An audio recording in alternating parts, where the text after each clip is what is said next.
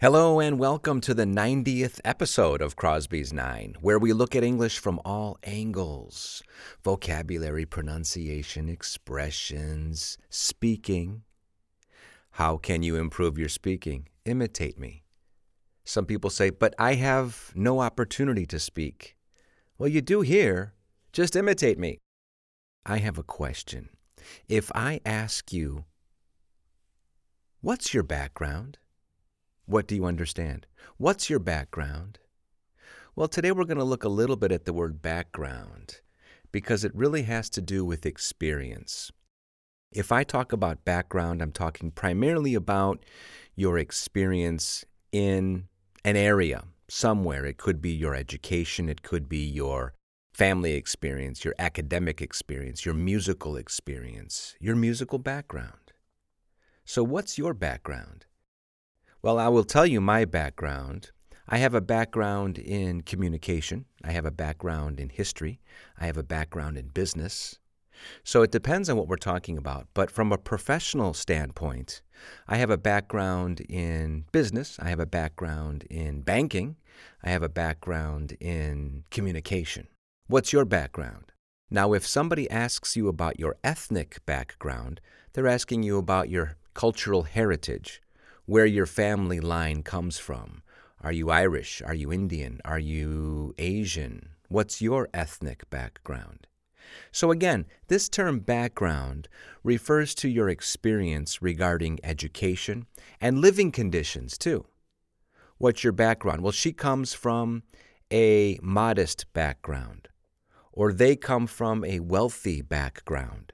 So are you beginning to understand how we use background? We use it for your experience regarding education.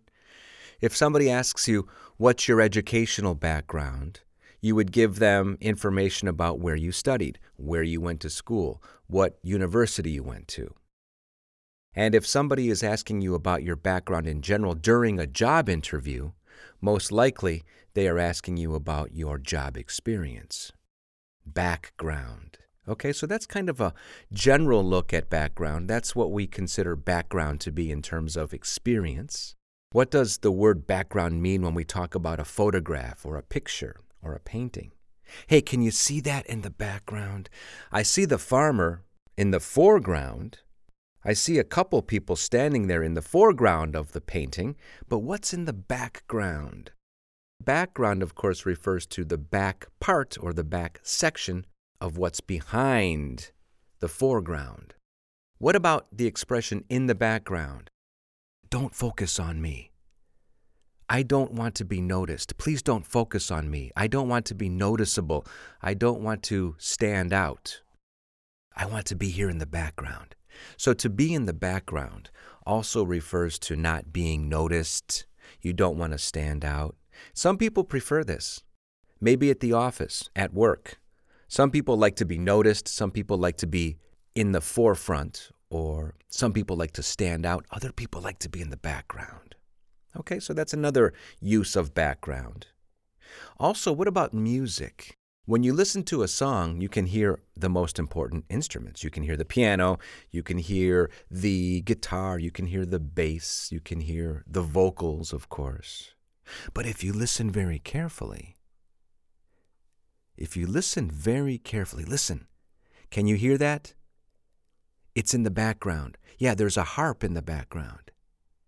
Can you hear it? So, background here refers to the sounds that you can hear behind the other sounds that are louder.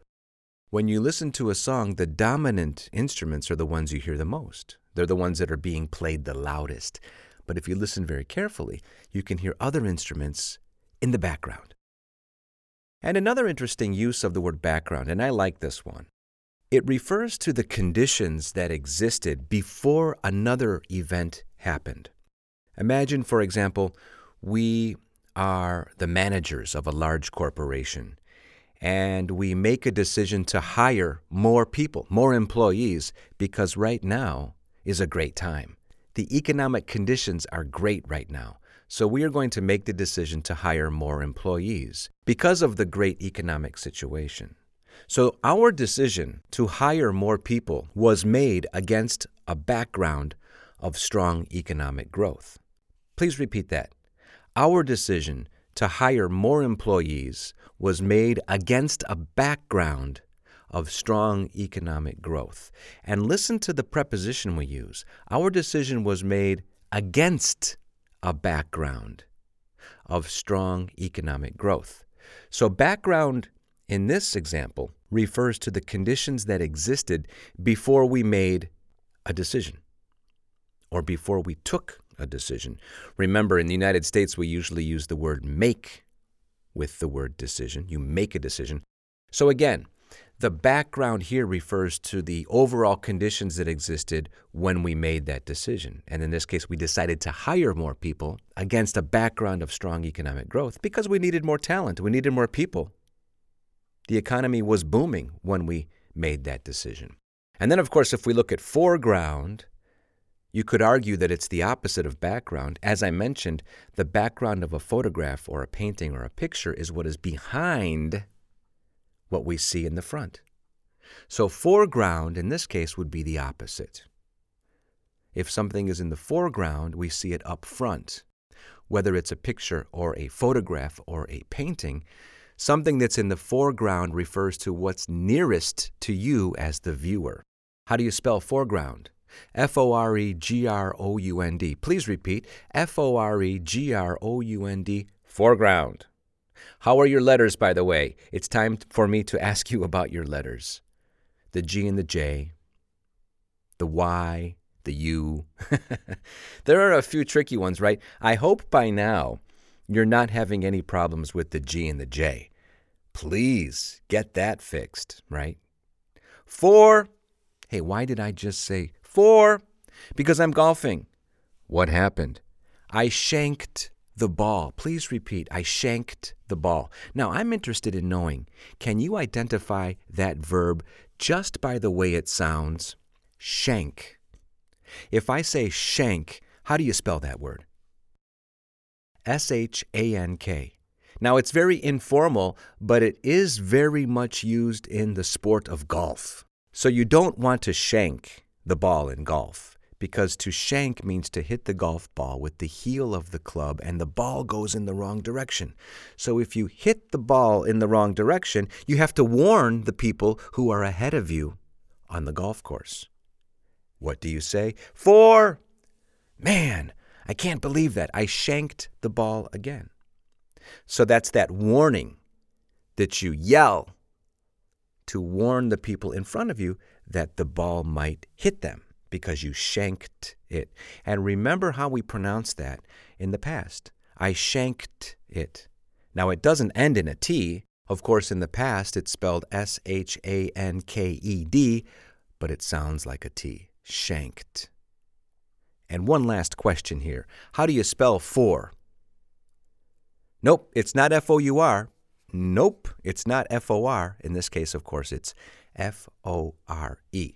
Please go back and listen to this podcast very carefully.